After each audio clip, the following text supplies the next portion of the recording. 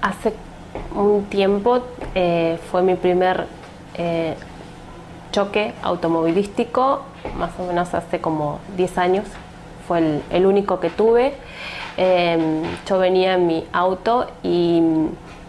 con unas amigas y otro auto se atravesó justo delante nuestro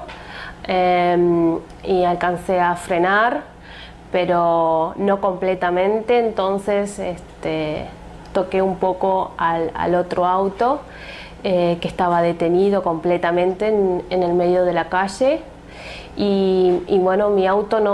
poco se hizo, casi nada, y ninguna de mis amigas tampoco, gracias a Dios, ni yo ni nadie,